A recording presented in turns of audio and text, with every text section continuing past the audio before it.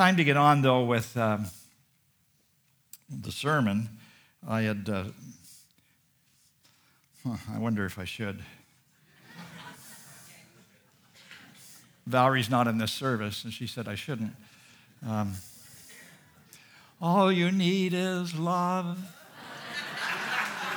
Love, love, love is all you need. Pascal said when he heard me trying to sing it, he thought that I was playing a recording. Of course, that's the Beatles. I was going to sing a little bit of the Backstreet Boys. They have a song that, As Long As You Love Me, and I kind of like that one. I then did in my little AI app that I have on my phone, I asked, how many songs are there about love? And I got like 4 paragraphs. And basically what they said is it's incalculable, and that every day in some place in the world people are making up songs about love. It's the most sung about emotion, period. Just period. And so I've called the sermon For Love or Nothing, and you'll understand as we go through this sermon in 1 Corinthians 13. But you see, love is so important that without love, we have loneliness. Without love, we're empty. We need love. And Paul has some amazing things to say about love this morning that I'm looking forward to explaining as we go through this incredible passage. Now, last week in 1 Corinthians chapter 12, the last verse read, "Now eagerly desire the greater gifts." And then he says, "And yet I will show you the most excellent way." The New Living Translation has it at the end, "But now let me show you a way of life that is best of all." Biblical scholar and commentator Adolf Harnack, born in the 1800s, called 1 Corinthians 13, quote, "the greatest, strongest, deepest thing Paul ever wrote." I believe he had it right, but it is also the most misused chapter in the Bible by many teachers, including me. I have used it when counseling troubled marriages to hopefully change the attitude of one or both minds of the couple. In other words, many teachers love to teach or quote this passage completely outside the context for which it was written.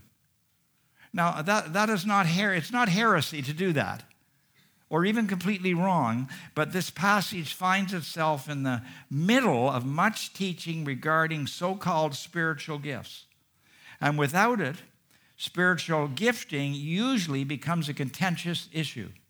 But understanding chapter 13 in context should eliminate any contention, helping us to look forward to how the Holy Spirit works through each of us in the church, which of course is the body of Christ.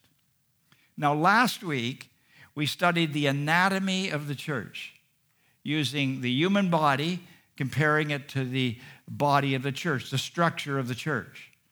And hopefully, we discovered how and why the church is God's picture of the gospel, the good news about Jesus, inviting the world to ask us about the eternal hope we have because of our love for one another and for Jesus. Jesus himself said in his prayer in John chapter 17 that the world has that right, that they must see us, and seeing our love for one another will prove the reality of who he is.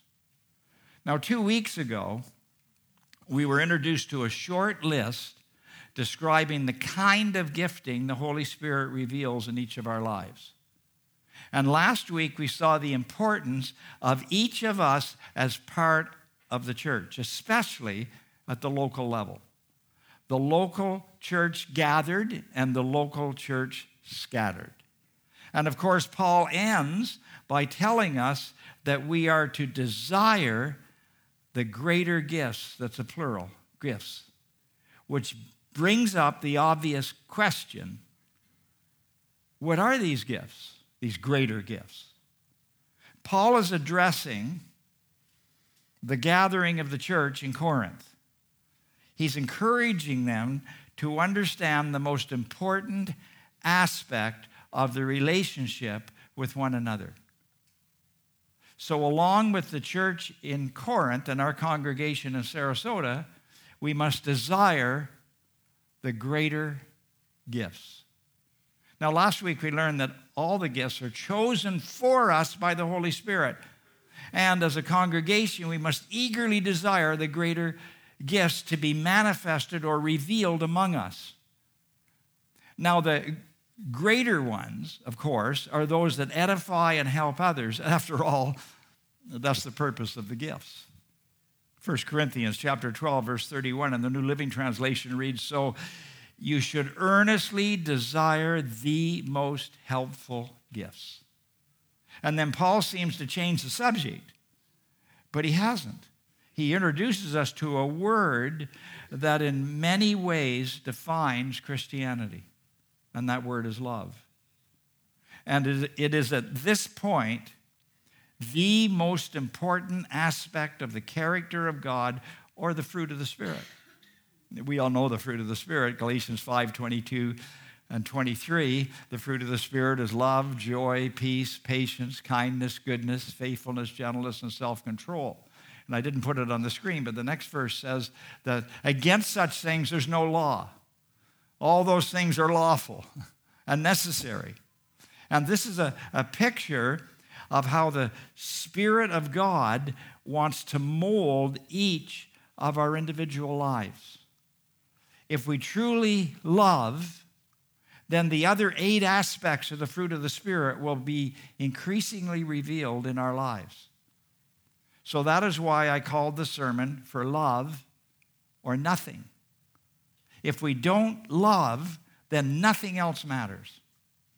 It is through understanding and choosing love over every other wrong attitude that we become like Jesus and attract others to the good news about Jesus. It's a picture of the cross. Ray Stedman writes this. Now, there's a big difference between the gifts of the Spirit and the fruit of the Spirit. The fruit is what God is after. That is the character of Christ coming through. The gifts are given to enable us to achieve an increasing degree by mutual exercise the fruit of the Spirit. But the fruit is what God is after, and every congregation should be infinitely more concerned with the fruit of the Spirit than they are with the gifts of the Spirit. Unquote. Paul never calls love a gift. If that were so, then I could say, well, I don't have to love because I don't have the gift of love. What Paul is communicating here is that the only context for the exercise of the spiritual gifts is the context of love. Without love in the Christian life, nothing is of much value. The contextual purpose of this passage is not to produce a great poem on love, but to exhort the Corinthians to start with to produce the fruit of love. Love is not a gift, and this does not just describe love. This is a passage full of verbs. Verbs are like commands that describe what love does, not what love is. The word agape for love is used over and over again in this passage. This word agape in the Greek language was in disuse in Paul's day. But the Christians revived the word to use it for their expression of God's love. Example, Romans chapter 5, verse 8. But God demonstrates his own love for us in this. While we were still sinners, Christ died for us. That's one of those verses that we should just stop and think about. You see that we are the objects of God's love. And agape love must become part of our lives. That means we are commanded to love others in the church, even if those others are not loving. None of us were agape loving either until God's agape love saved us. Every one of us has the Holy Spirit. Every one of us who are Christians has the Holy Spirit, who is God, and therefore enables us to love each other with the love God demonstrated at the cross. It's important that we don't take this passage out of its context. This passage on love is going to instruct us to think about others in priority above how we think about ourselves, especially as we gather together in worship. There was much misuse of gifts during the Corinthian gatherings. The gifting of the Holy Spirit was being used to control others, to make oneself look spiritual. One could say many who had gifts such as tongues and prophecy or knowledge or wisdom were making themselves look far better than was the case. Gordon Fee says to earnestly desire expressions of the Spirit that will build up the community is how love acts in this context. Paul is going to show them that spirituality is being filled with the Spirit. You know, I don't like the word filled. I like the word control better. It's a better translation of the Greek word. We're to be controlled by the Spirit. We all have the Holy Spirit, and people ask us sometimes, are you Spirit-filled? And I would say, if they ask me that, I have the Holy Spirit, and I'm allowing Him to control my life, because we have to be activating that also. He doesn't force Himself on us. So Paul is going to show them that spirituality is being filled or controlled by the Holy Spirit, who expresses through us various grace gifts. I like to call them grace gifts because we're saved by grace. We don't deserve salvation, and we don't even deserve the gifts that God gives us. They're grace gifts, and they're for the common good in an atmosphere of love. A spirituality that changes behavior. And he starts with the most obvious problem, tongues. And even as he starts off, he's probably talking about two things. He's talking about the gift of tongues, which we're going to study in detail next week, but he's also talking about people who have just the gift of being able to speak too, that are impressive speakers. And he says in verse 1, so if you look in your Bibles, verse 1, if I speak in the tongues of men or of angels, but have not love, I'm only a resounding gong or a clanging cymbal. The word resounding is interesting. It's the word for echo. You could just imagine gong, gong, gong, gong, gong, you know, or a clanging cymbal. Now, I can't overemphasize the context of this passage. We must read all of the Corinthian letter and see just how unloving their behavior was. They were dividing over their favorite preachers. I'm of Paul, I'm of Apollos, I'm of Jesus, all their favorite preachers. And so they were allowing sexual impurity in the church. They were getting drunk, believe it or not, at the communion service, and they were divided along social lines, rich and poor, and they spoke in tongues. The pagan cults, many of those in Corinth had come out of, were associated with the sound of gongs or clanging cymbals, lots of noise to attract the gods, but no meaning and no love.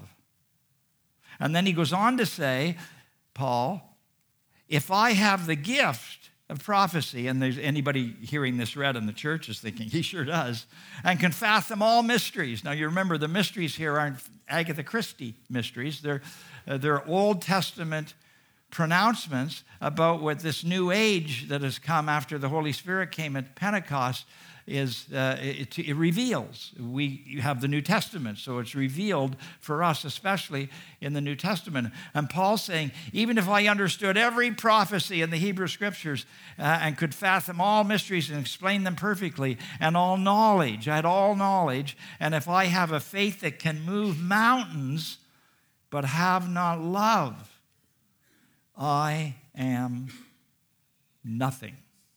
And you should know that the phrase fathom all mysteries and all knowledge was used in Jewish apocalyptic literature to refer to the end times. Now, apocalyptic literature is a kind of literature. The book of Revelation at the end of the Bible is full of apocalyptic literature. It's sign language, but it's true in what the signs mean. It's the truth. And so the Jews were used to that kind of apocalyptic literature. Daniel chapter 2, we see it there also, and which we studied recently. And Paul is saying that even if we understood all the charts picturing the end times and had the strongest faith possible, but are not loving towards one another, we are nothing. And then this one's really powerful. Verse 3. If I give all I possess to the poor and give over my body to hardship that I may boast. Now, just let's think about this for a minute. He's saying, if I sell everything and give it all away to the poor so I have to sleep in a tent or on the city streets. Or another translation would translate it, instead of body hardship, if I surrender my body to the flames, if I'm willing even to be a martyr, I give up everything and I'm willing to be a martyr so I can boast about this, but do not have love, I gain nothing. Nothing one can do, regardless of how dramatic or self-denying, can make up for the lack of love. But now we have, in the passage, 15 verbs to describe love. And as I said, verbs are like commands describing what I do. So here it is, verse 4 in your Bibles. Love is patient. Love is patient. And love is kind. Now, the word patient in an older translation is translated long-suffering, and it means it's talking about with people. So love is patient with people, and love is kind. I love the word kind. It's my second favorite Christian word. First favorite is joy, and next is kind. Kindness is so important. And love does not envy. And it doesn't boast. And it's not proud, verse 5. It does not dishonor others. Here's a good way just to translate that. You could just translate it, love is not rude. And it's not self-seeking. And it's not easily angered. And Valerie likes this one, I don't know why. It's not touchy. That's what it means. Not touchy. Not touchy. I'll say it differently when she's here in the next service. And then it says it keeps no record of wrongs. I really like the Tyndale Living Bible. We don't use it much anymore. It's not a translation, of course. But instead of saying it keeps no record of wrongs, it's written, it's a paraphrase, hardly even notices. Love hardly even notices when others do it wrong. That's pretty impossible, isn't it? Now, let's go back to the word kind again. This is interesting to me. The word for kind in the verb form is used only here in the New Testament in Greek language. Not anywhere else outside of the Bible either. Only here. So some suggest that Paul might have made up the word and it became known among the Christians. Nevertheless, he used a form of the word in my favorite verse in Ephesians where it comes to forgiveness. Ephesians chapter 4, verse 32, he writes, be kind and compassionate to one another, forgiving each other, and this is the key, just as in Christ, the Messiah, that's Jesus, God forgave us. This verse makes it clear that Paul is talking about people who are patient and kind to other people. We often think of patience in difficult circumstances, but here it is written of people who learn to love insufferable people. People that won't straighten out like my toe. Now, that's an inside thing. If you weren't here last week, you don't know what I'm talking about. It's on Facebook. Somebody already said, I'm so glad I don't have Facebook because I'm told your toes on Facebook. Patience is the passive attitude we have toward the difficult. And kindness is the active thing we do for others, difficult or not. It's important that we see our relationship with the people in the body, that's the church, as God's primary testing ground for our Christian character. If we don't hang in there for one another now, what have we got? There's a little couplet. It's supposed to be funny, I think, but it's not, but it's true. It's not the saints above that give me trouble, it's the saints below who make me stumble. Agape love is never jealous of others, but is pleased when others are blessed by God with great spiritual success. Paul uses a word for boasting that we would translate as being a windbag. Paul had a sense of humor, and they would have understood that. Some in Corinth were boasting about their superior wisdom and gifting. You cannot boast about yourself and still care more about others than yourself. And then Paul pulls another picturesque word out of his vocabulary. We translate it as pride, but the real meaning is to be puffed up. And so you can just imagine people in the congregation in Corinth when this is being read, they're coming to mind in their eyes, in their inner eyes, they're seeing windbags and puffed up people, and they're probably trying not to look over to that part of the congregation. So this word describes an arrogant person with an air of superiority, someone stuck on oneself. A great quote here is, quote, "Love is concerned to give itself, not to assert itself." And then in verse 5, I added the word rude. Love is not rude. This word means to behave indecently or disgracefully. In chapter 11 that we studied, social differences were being enforced at communion services, therefore shaming the have-nots. That was rude.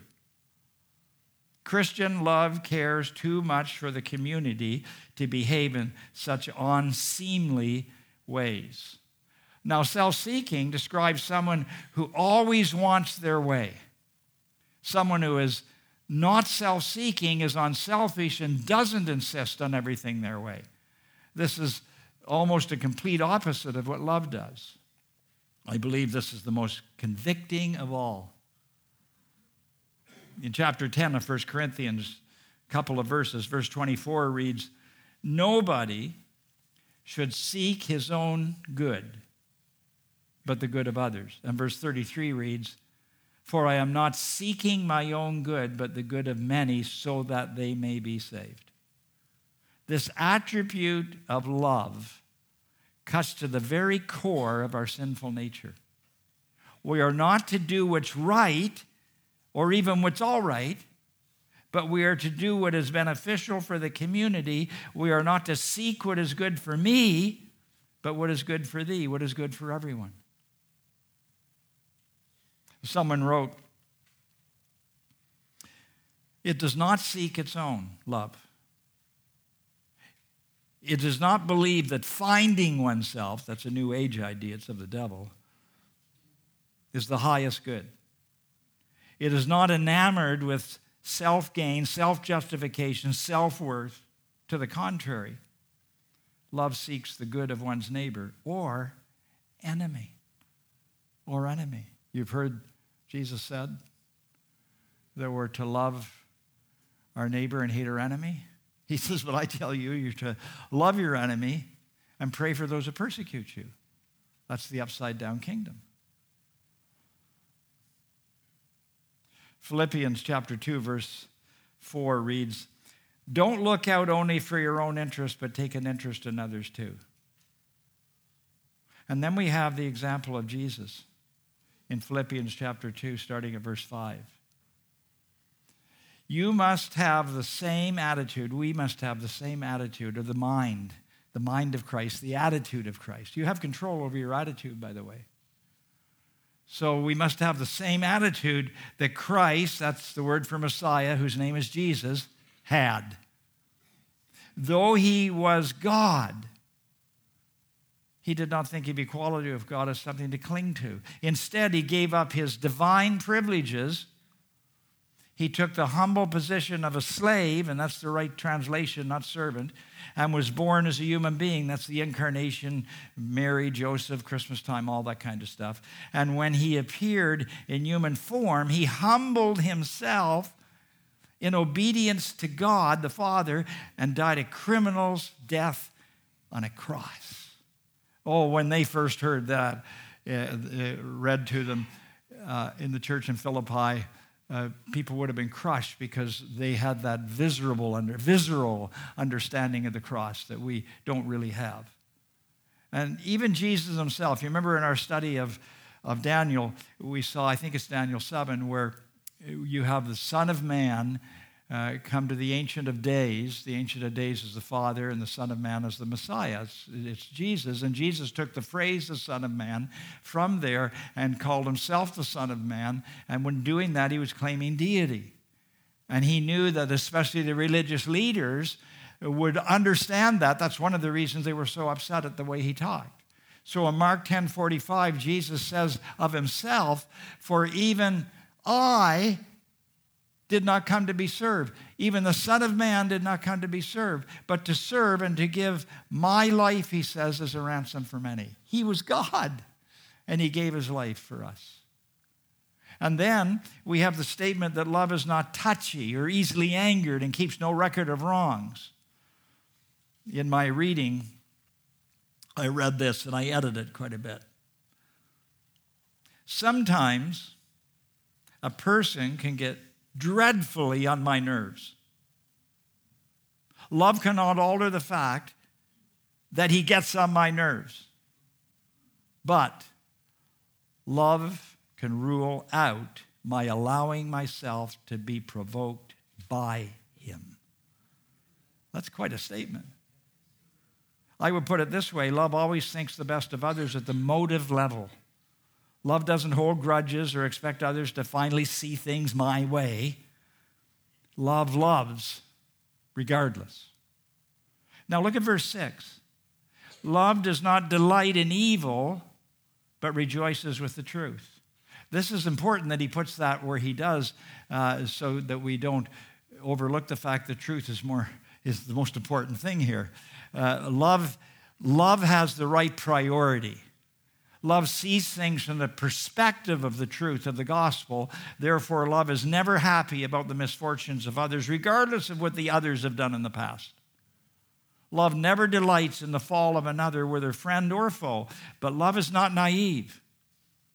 I may love, but I still care very much about biblical morality and truth. I rejoice in the truth, but despair when evil reigns. In John 14:6, Jesus says that he is the truth. And in the body of Christ, the truth must be clear. In the church, the truth must be clear in the way we live, and in the way we love, and in the way we care for one another. Now, let's not forget that this chapter 13 is being used of Paul to correct the lack of one another love in the local church gatherings, especially in Corinth. That means our marriages, our business dealings, and our biblical lifestyles will be admired by some who are not believers, but hated by many who have no idea of biblical truth and love unless they receive the gospel, the good news about Jesus, and are changed by the Spirit of God. Well, now let's move to some positives. Verse 7. Love always protects, always trusts, always hopes, and always perseveres. Protects, trusts, hopes, perseveres. In other words, love purposely sees what is right in another rather than pointing out what is wrong. Love protects the other person. One version of the Bible translates it this way: love is always eager to believe the best. Now, there's always watching, or even somebody here that you're kind of, you've been through some difficult times, and this is all you're thinking of is you're cynical, naive. What you're saying, Pastor Carl, is just naive. I agree. It's true. But love is willing to give others the benefit of the doubt, and love doesn't lose faith in God's people. Why? Because God is always working in all his people.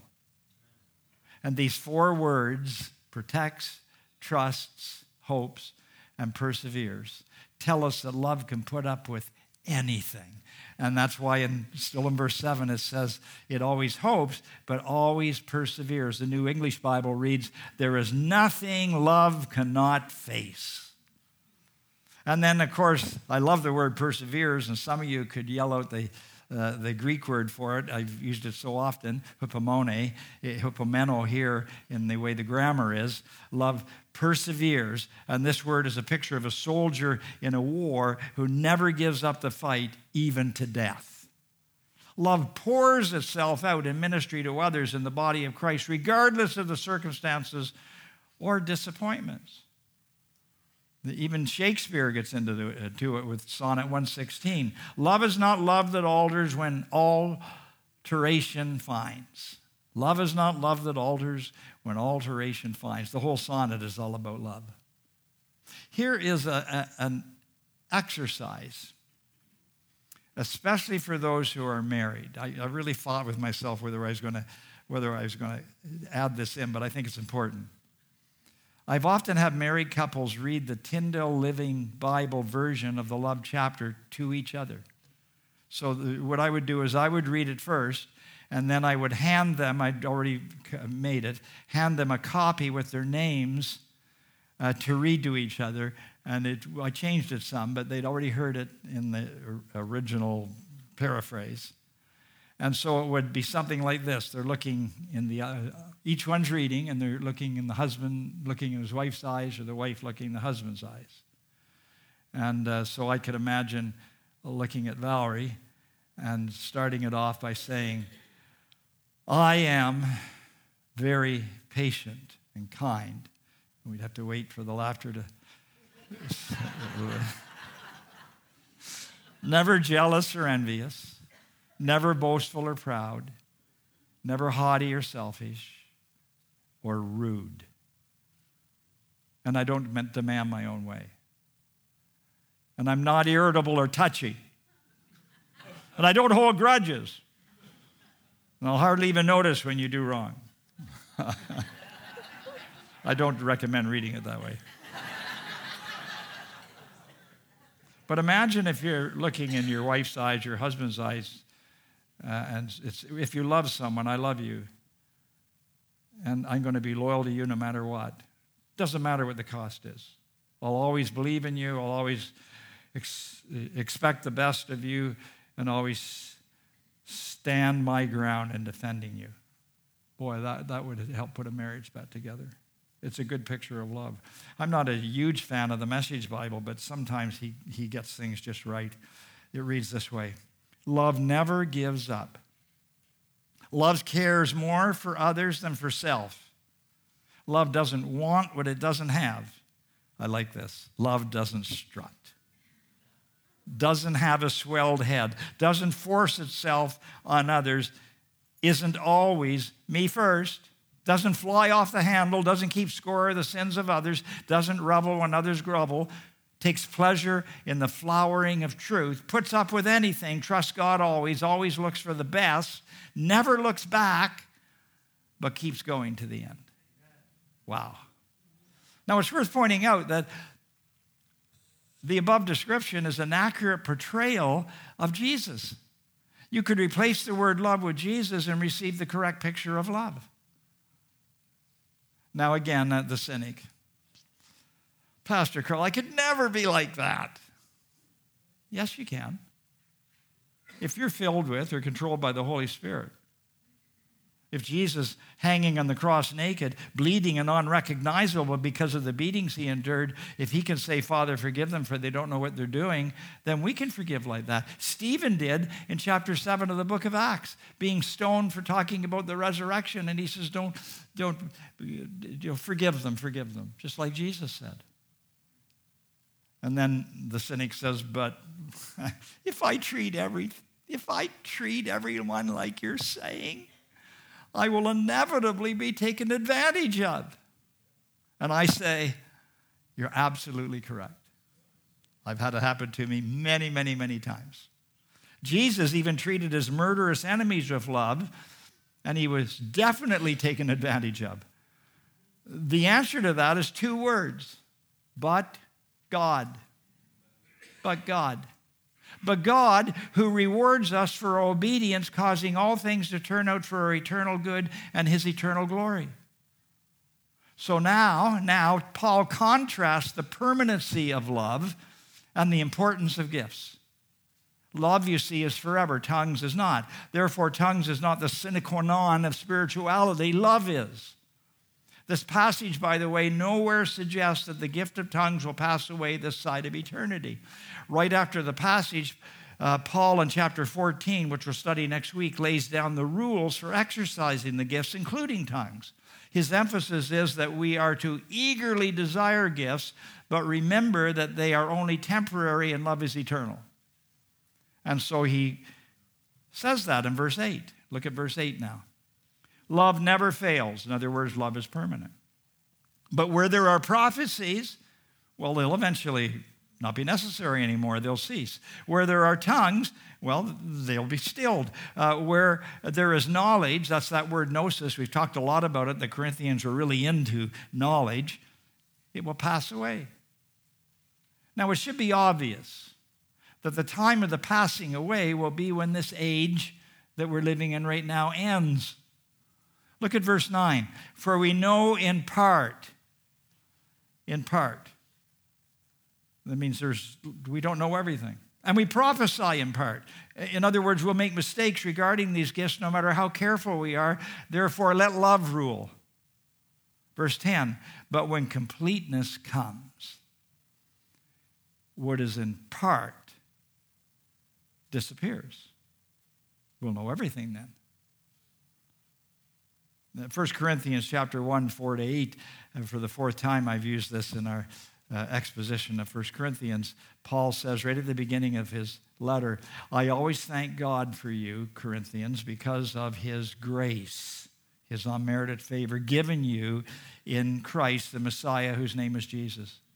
For in him you have been enriched in every way, in all your speaking, in all your knowledge, because our testimony about Christ was confirmed in you. In other words, it's obvious that you really are saved. Therefore, you do not lack any spiritual gift as you eagerly wait for our Lord Jesus, the Messiah, Christ, to be revealed. He will keep you strong to the end so that you will be blameless on the day of our Lord Jesus Christ. That's the second coming of Jesus, when we'll come up for judgment and it's just not guilty, out of here. You can go home to heaven. Now, there'll be no perfection or completeness until the body of Christ is fully redeemed at the second coming of Jesus. In the meantime, we will need grace gifts of the Spirit working among us to build up the body. Now, I like this, verse 11. When I was a child, Paul says, I talked like a child. I thought like a child. I reasoned like a child. And when I became a man, I put the ways of childhood behind me. In the wonderful children's story about Neverland, where we meet Peter Pan and Wendy, he says, and I quote, I will never grow up. Paul's statement in verse 11 is the opposite of that. He is saying, I purposely put my childishness away, choosing to grow up and live in love.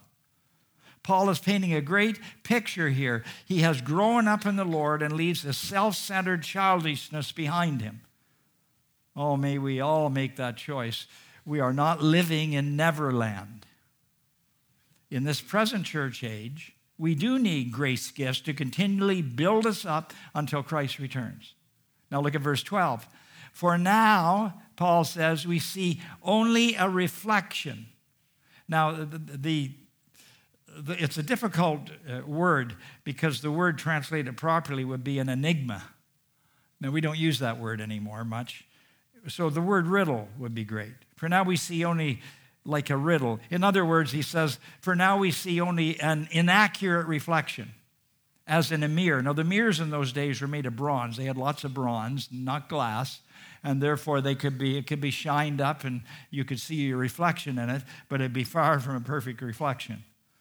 And so he says, for now we see only an inaccurate reflection as in a dim mirror, and then we shall see face to face.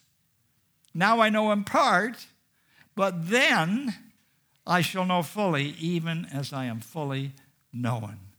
A good paraphrase from a commentary is this: now I am acquiring knowledge which is only partial at best. And then I shall have learnt my lesson, shall know as God in my mortal life knew me. A comparable metaphor for today would be the difference between seeing a picture of someone and then seeing them in person. The picture may even be very good, but never as good as the real thing. The partial knowing that now exists and therefore needs the Holy Spirit's giftings will finally fade to the complete knowing of God as we meet him face to face. And then he says, final verse, and now these three remain: faith, hope, and love. But the greatest of these is love. In this present age, we have faith in God for our salvation, saving faith. Hope for the future because of the resurrection and the second coming. And in our gatherings, we have love for one another. Love is the greatest because even though it exists with faith and hope, in eternity, faith becomes sight and hope is fully realized and is no longer needed, but love does forever. So my exhortation to all of you this morning mirrors the Apostle Paul's words to Timothy, his young son in the faith. I'm paraphrasing 2 Timothy 1:6, PCV version, Pastor Carl version. And so this is my exhortation for all of us this morning. Therefore, brothers and sisters, I remind all of you to stir up the gift which was given to you by the Holy Spirit, and then you will see God at work in our church. Stand with me while I pray for you, and we worship a little bit more. Father, I just pray for those who are online or here who may not yet know the Lord Jesus Christ. And I pray that you will open their eyes to the reality of the gospel, the good news about Jesus. And if you are here and if you are online and you don't know Jesus, you know about him, but you have never developed a relationship with him, it all starts with an admission of guilt. To say, yes, God, I know I'm guilty. I'm a sinner. I'm not perfect. And I know that Jesus is God and that he died for my sins. And no matter how stumbling it may be, you can just simply say, dear Jesus, please save me. I want to be saved from my sin. And if you do that, however you do that, then you'll find that your whole life will begin to change, especially when you become part of a local part of the church, the body of Christ, and learn how to love and put up with and enjoy the saints of God as we gather together. And so, Father, I just pray that if there is anybody like that right now, you will save them. You will just really reach in to their lives. And then for the rest of us, Father, help us to be forgiving people. Help us not to hold grudges. Helpful to love anyway. And help us to forget about ourselves. And remember who you are and your love, because you loved us first. And now we can love others by the same love. I didn't deserve what you did for me. None of us do.